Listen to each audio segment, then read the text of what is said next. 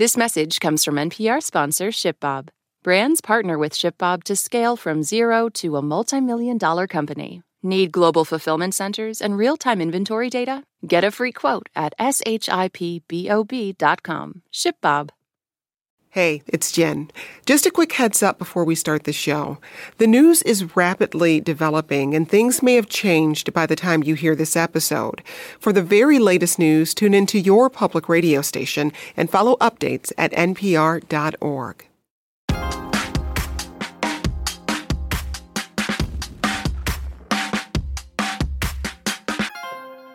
We start this week talking about some big stories that are likely to shape the news in the coming weeks and months. The deaths of 3 U.S. soldiers in Jordan over the weekend has renewed calls on President Biden to take much stronger action in the region. Over the weekend, Nikki Haley was out making her case for why she's still in the race for the Republican nomination, and Donald Trump's legal challenges are ever present and changing, not least a huge award delivered by a jury in New York on Friday. $83.3 million. That's what former president and current GOP frontrunner Donald Trump owes author E. Jean Carroll. Here's what he said about it in Las Vegas in his first remarks after the decision. I'm the victim of it, but that's okay. I'm the victim of it, and it's my great honor. We get to that and what's happening with his other 3 court cases later on. But first, what should we keep an eye out for in the upcoming primary races? And how are Trump's legal troubles affecting his campaign and overall GOP strategy? I'm Jen White. You're listening to the 1A podcast, where we get to the heart of the story. We'll be back with our panel in just a moment.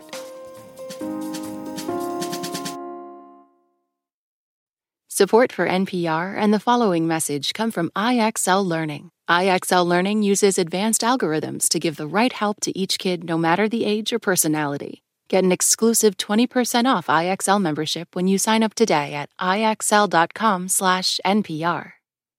This message comes from NPR sponsor Charles Schwab with their original podcast, Choiceology. Hosted by Katie Milkman, an award-winning behavioral scientist and author of the best-selling book, How to Change. Choiceology is a show about the psychology and economics behind people's decisions. Hear true stories from Nobel laureates, authors, athletes, and more about why people do the things they do. Download the latest episode and subscribe at schwab.com/podcast or wherever you listen.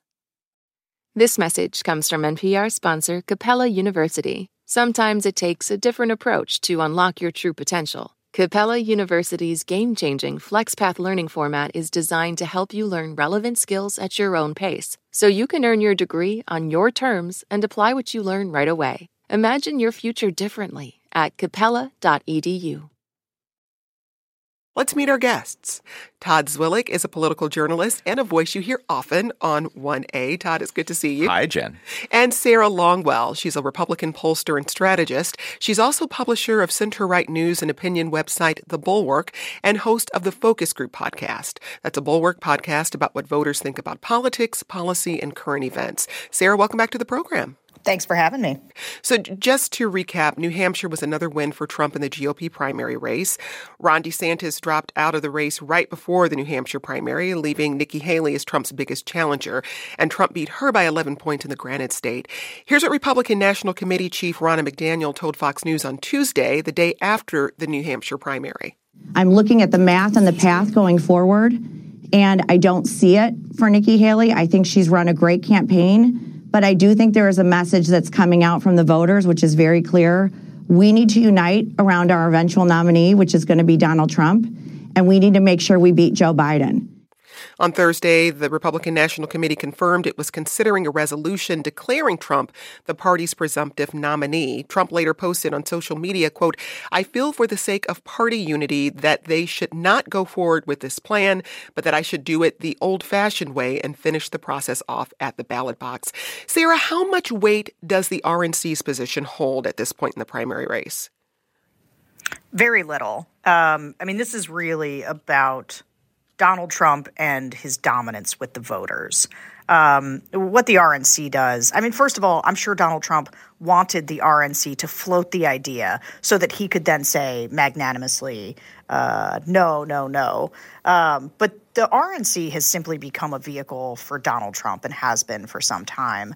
And I think that Trump, the way that he will, clinch this nomination, even though he sort of already has, is to obviously beat Nikki Haley in her home state.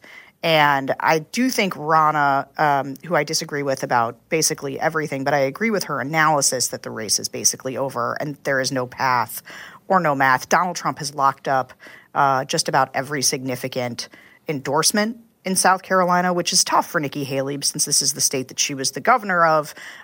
This is a place where, she would, I think in a different political world, do very well and would be counting on that. And it's just there's not been a single poll that doesn't have her within, 30 points of him, maybe the high 20s.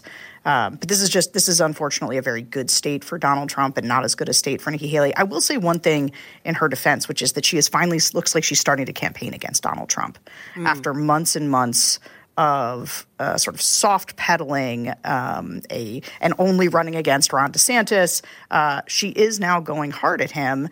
And I'm not sure that that's going to make an enormous difference, but it may mean that she, makes this a little bit more of a fight than people had originally thought, but not the kind where she ends up winning. Well, I'm thinking back to the first primary debate, the first GOP primary debate, and at that point, taking away from it that she was really running in a general election campaign during a primary. And what I'm hearing you say, Sarah, is that maybe hasn't played out well for her.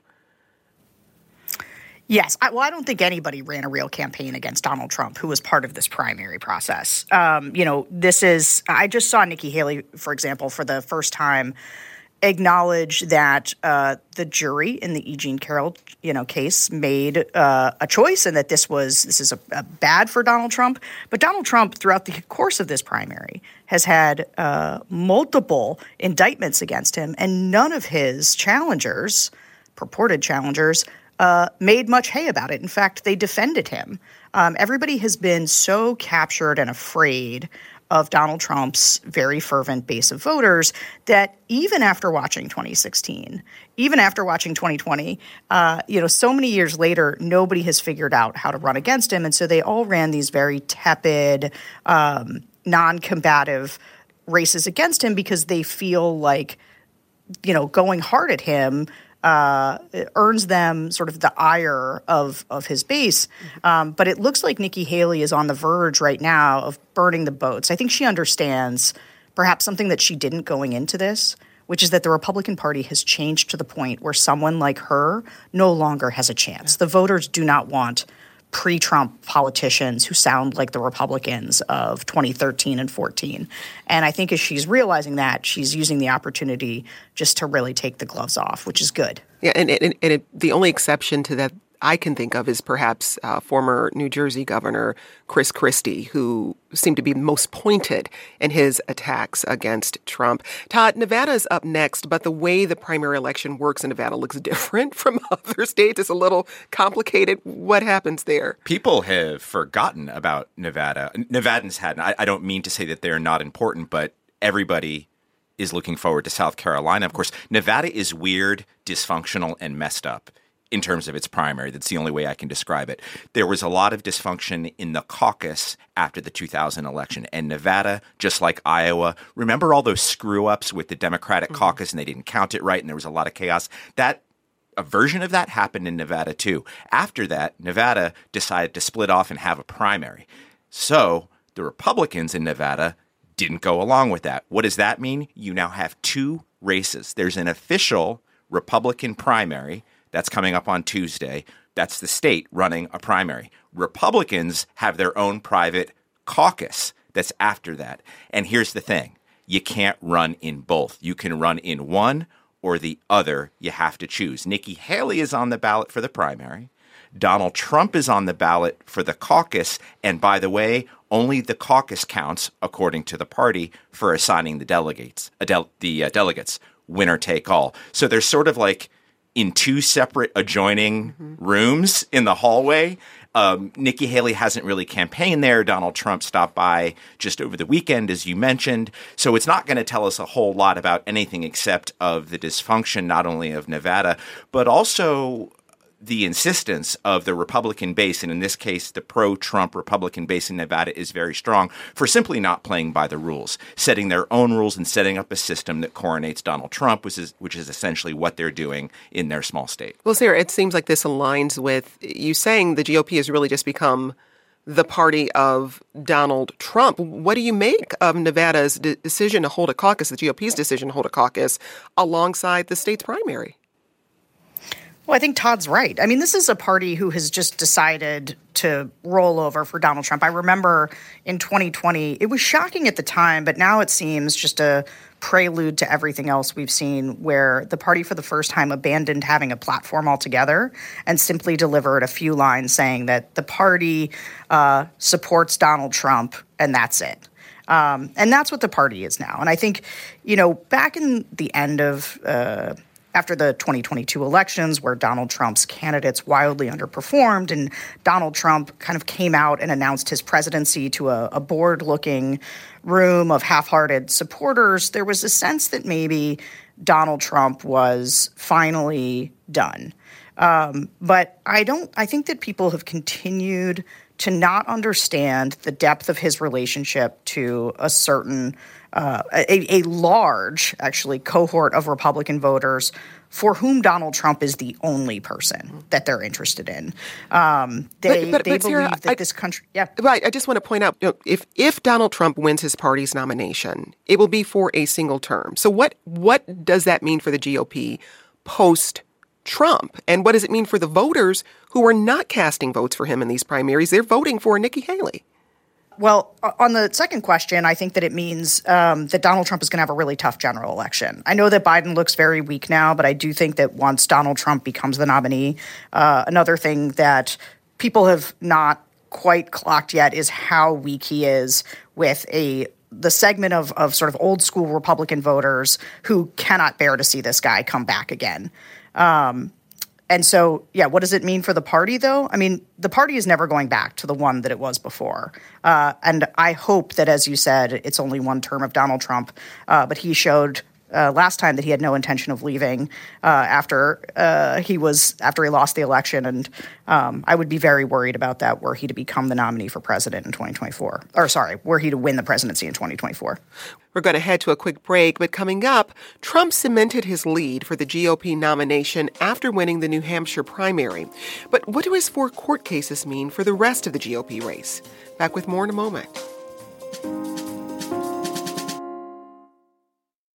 This message comes from NPR sponsor Charles Schwab with their original podcast, Choiceology. Hosted by Katie Milkman, an award-winning behavioral scientist and author of the best-selling book, How to Change. Choiceology is a show about the psychology and economics behind people's decisions. Hear true stories from Nobel laureates, authors, athletes, and more about why people do the things they do. Download the latest episode and subscribe at schwab.com/podcast or wherever you listen.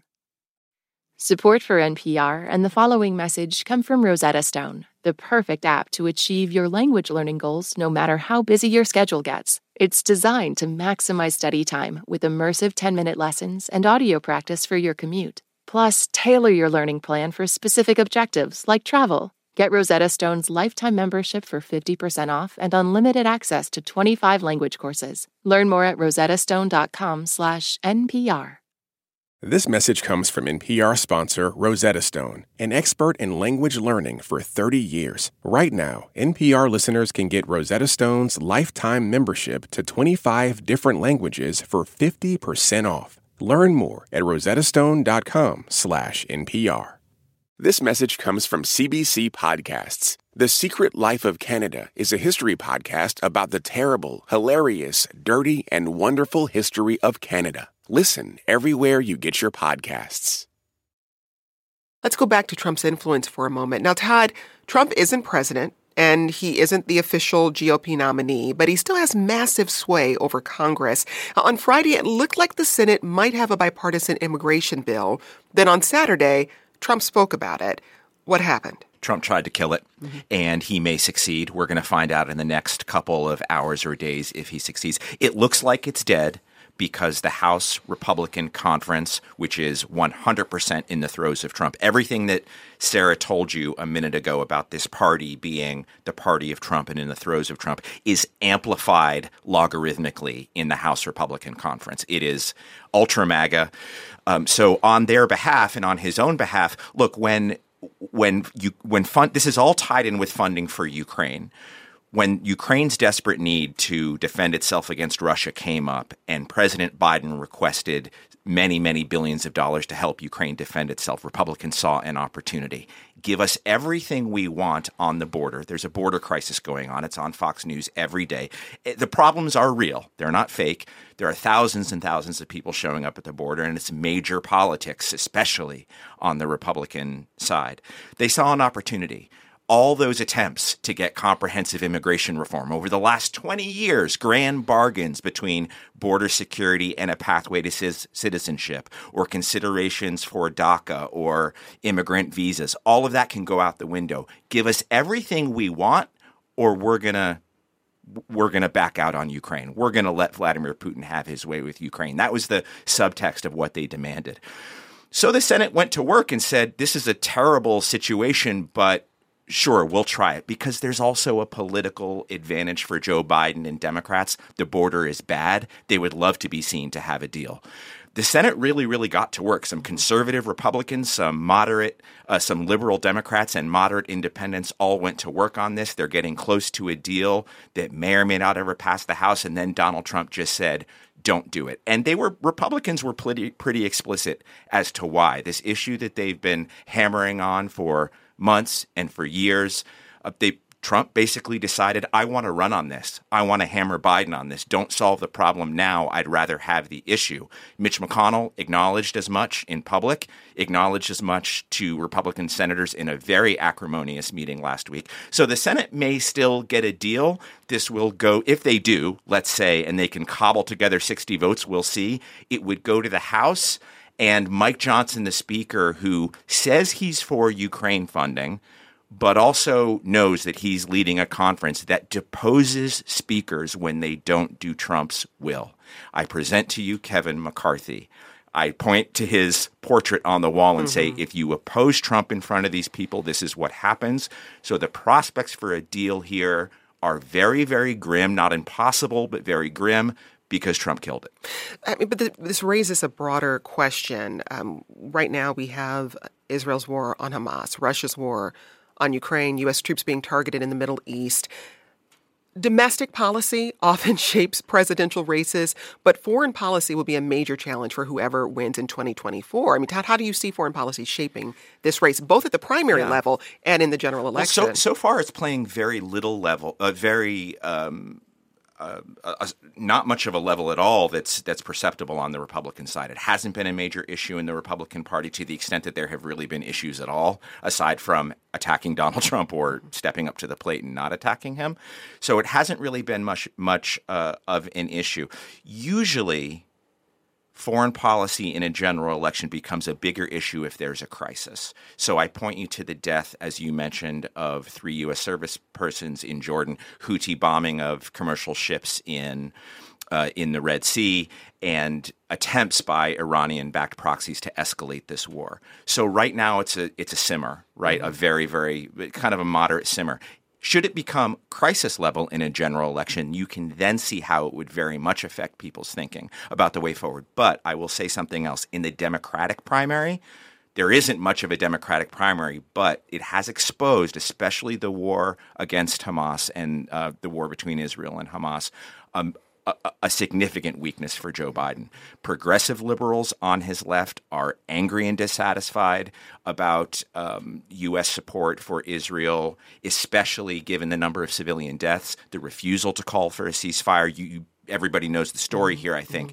And even though it's not a primary issue because Joe Biden is the nominee, it does display a weakness that if people are upset enough that they stay home, he needs those people to be – they don't have to be excited. They don't have to be enthusiastic and swinging from the rafters. They got to come out. If they shrug their shoulders and roll their eyes and say, I'm not coming out for this guy, and sort of give a vote by proxy to Trump. That's a major problem for Biden. So, Sarah, I want to talk about Trump's cases and how that's affecting his primary race. But what issues do Republican voters care about right now?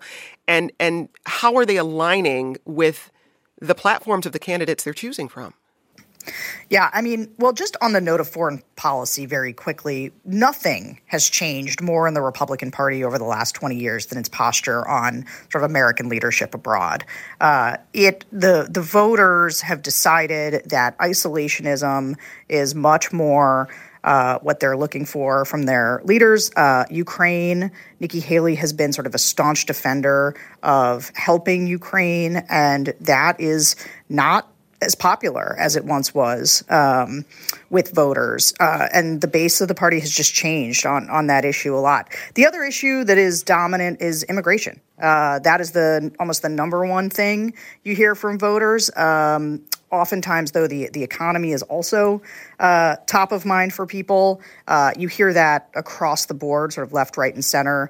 People have had for a long time, obviously, concerns about inflation, the cost of prices at the grocery store, at the gas pump. That tends to be the things they talk about the most. But the level of urgency and frustration over the issue at the border is just the thing that keeps people coming back to Trump. They want to hear somebody talk really tough about the border and say that, building the wall was never a policy proposal exactly. It was more of a posture on how seriously he was going to take immigration, which is what these voters wanted to hear from them. But more than anything else, what these Republican voters want is somebody who is going to be strong. You hear voters talk all the times in terms of strength and weakness. They, I think, somewhat unfairly believe that Nikki Haley is weak and that Donald Trump is strong, and that he will sort of save the country, which they believe is sort of in a catastrophic place.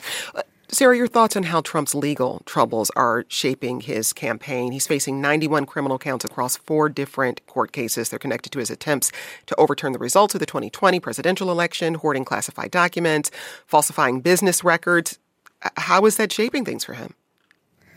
Well, when it comes to the primary, the court cases have done nothing but help him. There has been for a long time something I've observed in the focus groups that I would call the rally round Trump effect. The more that people try to, quote unquote, get him, that's what you hear sort of voters say a lot, that they're trying to get him because they're afraid of him, because he's disruptive to the establishment, he's disruptive to the system. And I think that the fact that when Trump has very much been able to sort of attach his own attacks on himself and his own personal grievance to the grievances of these Republican voters. And so they sort of feel like they're in it with him and they come to his defense. That, I think, though, changes. That dynamic changes as you get toward the general election, because you have a lot of these more swing voters, college-educated suburban voters, who are saying in polls, and I hear them say it in focus groups, that, if Trump is convicted of a crime, they don't want to vote for somebody who's been convicted. That being said, people talk a lot about the conviction as the ultimate game changer, but there's also a chance that he gets acquitted in one of these cases, or that they don't move forward at all in a timely, fast enough to make a difference in the general election. But, should he be acquitted, because one of the things about the voters in these court cases is there's so many, the volume and scale is just so intense that average voters can't tell them apart. They don't know which one is which and which one matters more. And so it ends up being kind of white noise to them. And so until there's a real development like a conviction or acquittal, I'm not sure people will pay determinative attention. They will know that they're going on, but they won't be able to say whether or not it's going to actually impact their vote. Well, Sarah, I know we've got to let you go. That's Sarah Longwell. She's a Republican pollster and strategist. She's also publisher of center-right news and opinion website, The Bulwark. Thanks for your time. Thank you. Now let's bring a new voice into the conversation. Mary McCord is the executive director of the Institute for Constitutional Advocacy and Protection at Georgetown University, and she joins us from Washington, D.C. Mary, it's great to have you back. Thanks for having me, Jen. Now, there was a significant development in a civil case. On Friday, a federal jury in Manhattan ordered Donald Trump to pay more than $83 million to author E. Jean Carroll in her second defamation trial against him. And this is now on top of the $5 million he was ordered to pay her after a jury decided the first defamation suit in her favor. Carroll was seeking at least $10 million in damages. So $5 million to $83 million. That's a big jump. Mary, why such a large penalty this time around? Well, a significant portion of this most recent judgment was attributable to punitive damages, $65 million worth. And that required the jury to find, and the jury did find, that Mr. Trump's statements back in June of 2019, that when he made his defamatory statements about E. Jean Carroll, he did so maliciously, out of hatred, ill will, spite, vindictively, or in wanton, reckless, or willful disregard of Ms. Carroll's rights. That's the finding the jury had to make in order to award punitive damages. The jury then decided that amount, and they clearly thought that what Mr. Trump had done met that criteria, and it's sending really a message of punishment to try to prevent him from doing it again. And I will note that this is a jury who sat through a trial. This is not the same jury that sat through his first defamation trial last year. This is a totally new jury, but they still heard Mr. Trump mumbling loudly at the table where he was sitting, heard him briefly testify, heard him talking really still, defaming Ms. Carroll, even right there in that courtroom, mumbling things like, "I've never met the woman," right? And that this civil case is, unfair and he's the victim. So I feel like this jury not only was making its decision based on certainly all of the evidence in front of him, but also Mr. Trump's own actions right there in court, which showed that even to this date, he has no respect, not only for Ms. Carroll, but also for the courts of law. This is a man who had already been found liable once, not only for sexually assaulting Ms. Carroll in the first trial last year, but for defaming her. And here we are again, with him being found liable for defaming her, this time to the tune of $83 million. Now, on Thursday, Trump briefly took the stand in his defense, as Mary mentioned. Todd, walk us through the brief moments when he spoke in this case and why it's significant that he spoke in this trial at all. Well, he said very, very little at all. I mean, was on the stand for only a matter of minutes. Said very little because the contours of what he was allowed to say was heavily restricted by the judge. Mary can speak to this much more professionally than I can, but basically the judge in this case, Judge Kaplan, made it clear to Trump and his lawyers the facts of this case are not in dispute. They were tried by that other jury that Mary mentioned. You may not say that you didn't sexually assault her. You may not say that you don't know her. You may not say this is a witch hunt. Those things are out of bounds. Those facts have been tried and decided. We are here to decide penalties. So the questioning was extremely brief. The contents of it weren't super notable, if I'm being honest. Trump's body language, as reported, there were no cameras in the courtroom, but as Mary described, of his shifting around in his seat, he got up and stormed out of the courtroom a little bit later during summations, which the jury saw. So those may have been far more important. And the thing I'll say about that $83 million that you mentioned and the size of that verdict, they were $65 million was punitive, as Mary said. But why is that number so big? A big part of the reason why that number is so big is that the law provides, and E. Jean Carroll's lawyers told the jury, the number has to be big enough to make him stop. The guy's super rich, so he's got so much money that $1 million verdict is like, he doesn't miss it. I'd miss it. You would probably miss it. Oh, definitely. He won't miss it. So it's got to be big enough to make a dent. It's got to be big enough that somebody who has shown over and over and over that he doesn't care, has no respect for these decisions, and will keep poking, prodding judges until they discipline him. He's playing the victim. He wants to be sanctioned because he thinks it helps him politically. So the number has to be big enough to actually matter, and that might point you to why $83 million is so large. We got this question from Rich in Texas, who says, when will Trump actually be forced to write the check? And Jay emailed, what will happen if Trump doesn't pay his debt to Carroll? So, Mary, let's start with the first one. What mechanism is in place to force the former president to pay this money? So he will either have a certain amount of time by which to pay that money, or he may take an appeal. And of course, he's saying he is going to appeal this, and he has, in fact, appealed the judgment of the jury in his first trial. And in order to take an appeal in a civil case like this, which delays the having to pay the damages, you have to either put that full amount of the damages into a court account to sit there and hold in case you lose your appeal and then have to pay the money.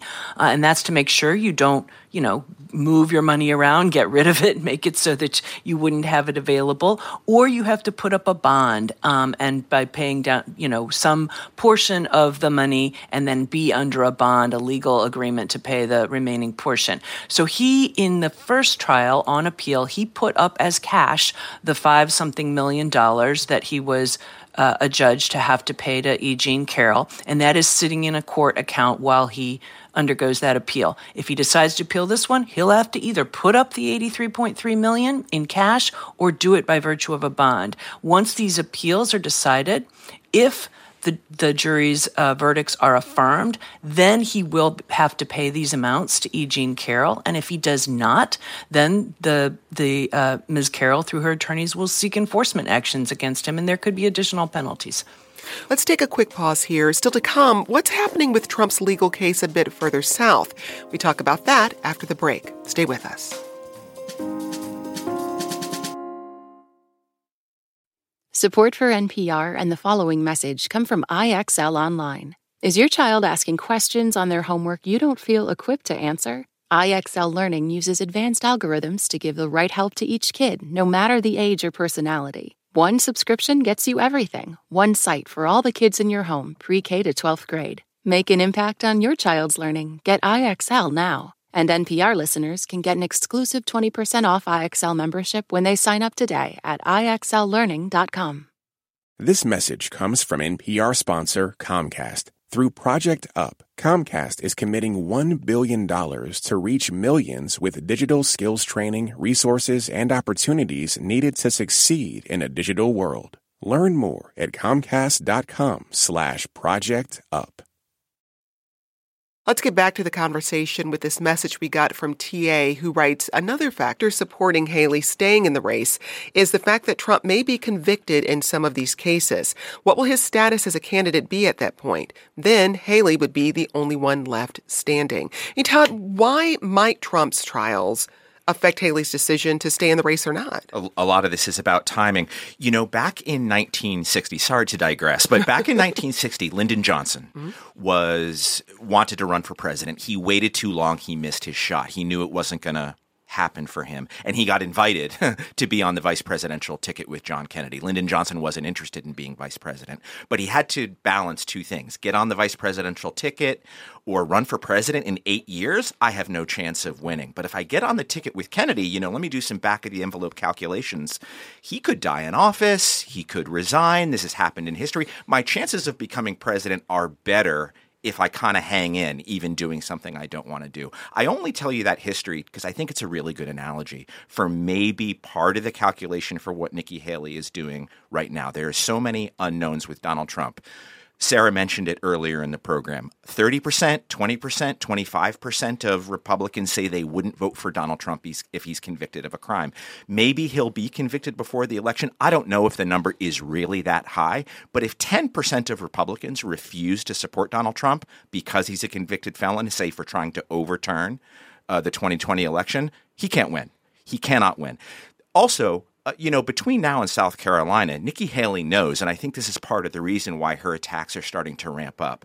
Can she win a face-to-face brawl with Donald Trump in front of the Republican base? No, she cannot.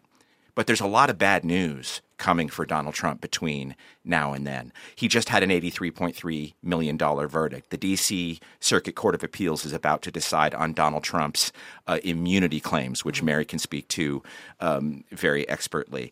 Judge Engoron in Manhattan is about to decide a case that is probably going to take away Donald Trump's ability to do business at all in New York and potentially cost him $350 million in disgorgement for his his and his company's fraudulent behavior.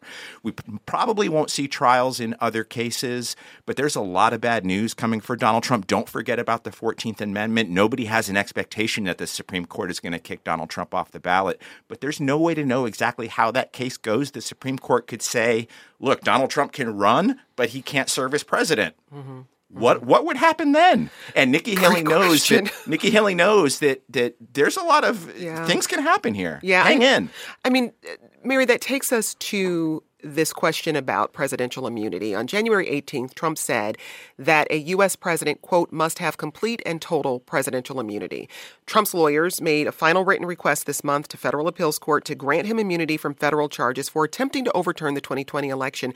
First, when are we expecting a decision from the appeals court? We are literally expecting that decision any day now. I think tomorrow will be 3 weeks since the argument in the case. It's a case where the 3 judges on the panel had ordered highly expedited briefing and argument. I mean, this case was briefed right over the holidays with very, very short time frames for each of the parties to brief, and the argument was held just within days of the last brief.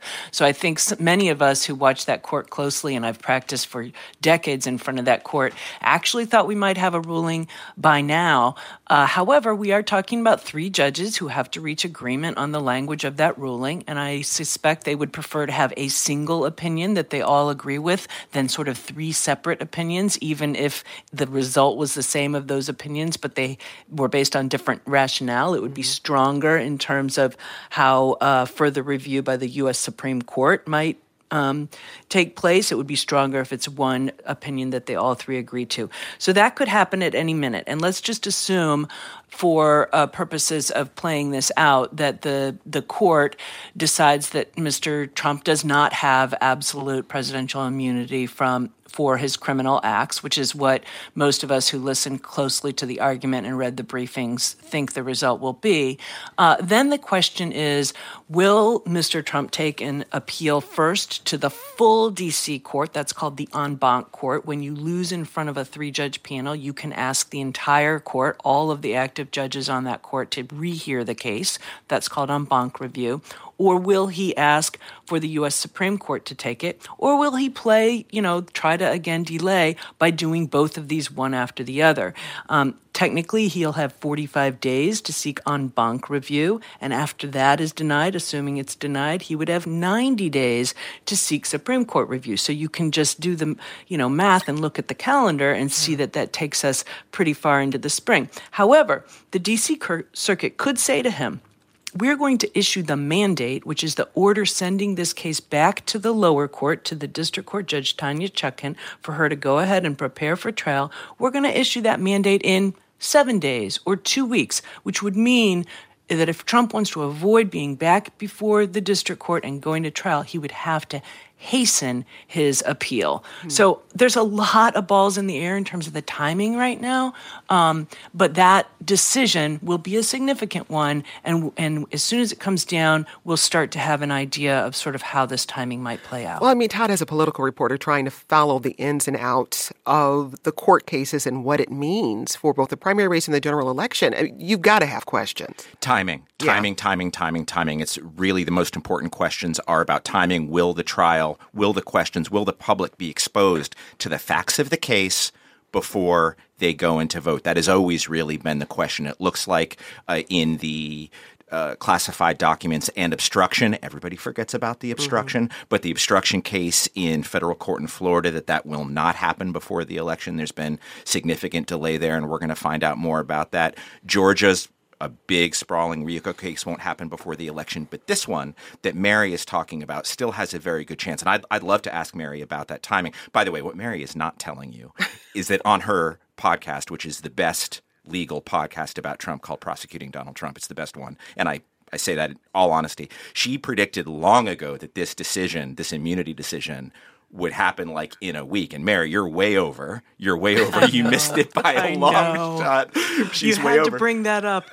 Just hold your feet to the fire. But on the timing, Mary's talking about the mandate and the timing. And Mary, it makes me want to ask you, you described the mandate and how quickly the court will say to Donald Trump, let's get this going, let's get this going. Do you have a feeling in your elbow bone right now how far beyond the first week of March trial date, the January 6th case, the federal case, the Tanya Chutkan case is likely to slip? What's a realistic time frame here? So, it all depends on whether the Supreme Court takes review or not. I do think the circuit will, have a mandate, say it's going to issue the mandate maybe within 2 weeks, which means Trump will make a decision whether to seek en banc review first or go to the Supreme Court. If the Supreme Court accepts the case, we're going to buy at least a minimum of 60 days from that point, right? And so it's really about when does that happen? And if we just kind of look at the calendar, that's not likely to happen for probably 30 days, assuming the court were to rule right now. So we're kind of looking at, 90 more days, I think. Although, there's so many variables here. Yeah. It's really hard to say. Look at how fast the Supreme Court took up the case of the 14th Amendment Section 3 disqualification issue and how quickly it scheduled briefing in that case, let's not forget, will be argued next Thursday, a week from Thursday on February 8th. And they only just accepted that case in late December. So, things could move fast, but I see no possibility, of a March 4th trial date. And so the question is, will it be 60 days later, 90 days later? I just hope it can start sometime, in the spring. I want to get to the Georgia case in a moment, but really briefly, just zoom out for us, big picture. I just want from both of you your perspective on the broader implications of this decision about presidential immunity for both our democracy and the powers any future president holds. Mary, briefly? Yeah, well, Trump's position is really pretty outrageous. People will recall that his attorney was asked during argument, under your position, could a president order SEAL Team 6 to execute a political opponent? And the response was what he called it a qualified yes, but it was a yes. It was he would be immune from that unless he were first impeached by the House and convicted by the Senate, because his position is impeachment and conviction by the Senate is a prerequisite to criminal prosecution of a president for something that he believes is within the president's official acts. That's a very extreme position. And if you think about that and what it means for the country and for democracy and, whether the presidency becomes a monarchy and an authoritarian one at that, it's a really, really dangerous position. Todd? One of the things that Judge Tanya Chutkan said when this issue came before her in the trial court before it got kicked up to the appeals court is that if presidents are inhibited by the idea that breaking the law might get them in trouble, that's a good thing. That's not a bad thing.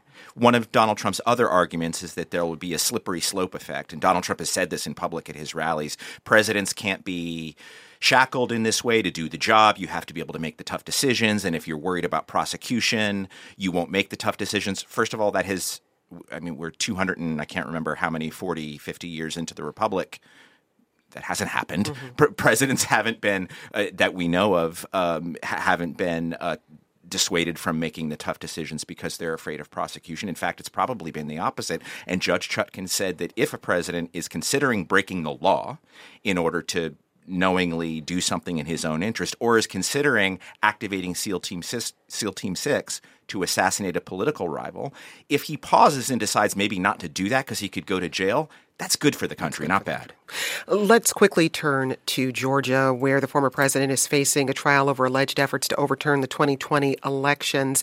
The trial has been complicated by allegations about Fulton County District Attorney Fani Willis. Those allegations were first made by one of Trump's co-defendants, Michael Roman. Now, Trump's lawyers claim that District Attorney Willis is in a romantic relationship with lead prosecutor Nathan Wade, who she appointed to the case. Willis responded to those allegations January 14th in a speech at Big Bethel AME Church in Atlanta. I appointed 3 special counsel, as is my right to do, paid them all the same hourly rate. They only attacked one. Mary, how could these allegations affect how the trial proceeds?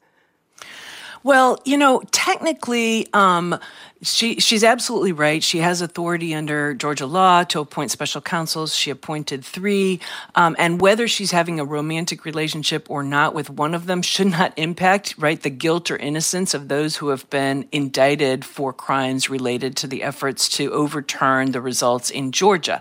However, the only way I think legally that this could affect it is if her appointment of Mr. Wade was done in a way to create a financial conflict of interest, so that she had purposefully said, I want to appoint you and pay you so that I can reap the benefits of the payments that the state is making to you as special counsel. That all is very much remains to be seen. I mean, there's nothing that prohibits her from having a romantic relationship. And I'll note, I don't think she's denied the romantic relationship, at least not in those remarks at the church. But we will hear from her on February 2nd in an actual written filing that the judge in the case, the criminal case, has ordered, because he is going to have an evidentiary hearing about that, and that hearing will be February 15th. So it's really the legal issue is about whether there's a conflict.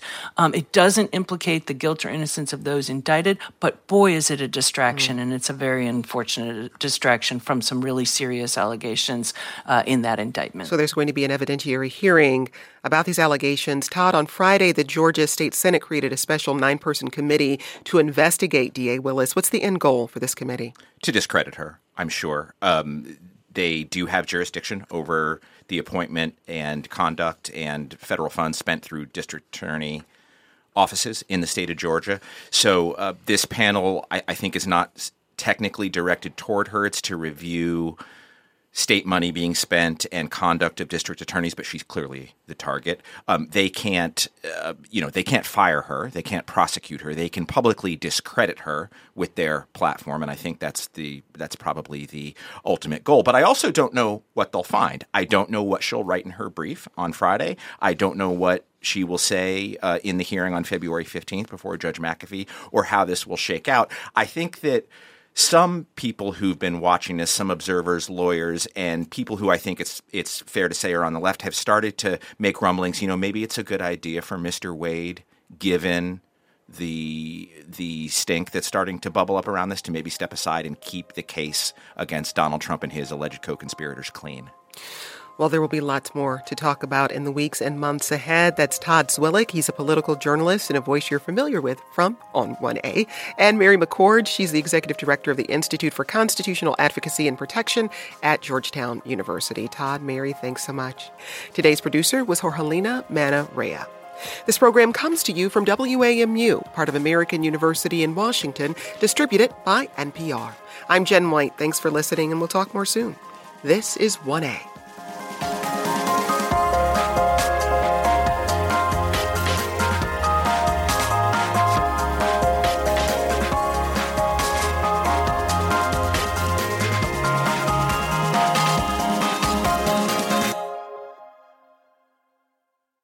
This message comes from NPR sponsor Charles Schwab with its original podcast on investing. Each week, you'll get thoughtful, in-depth analysis of both the stock and the bond markets. Listen today and subscribe at schwab.com/oninvesting or wherever you get your podcasts.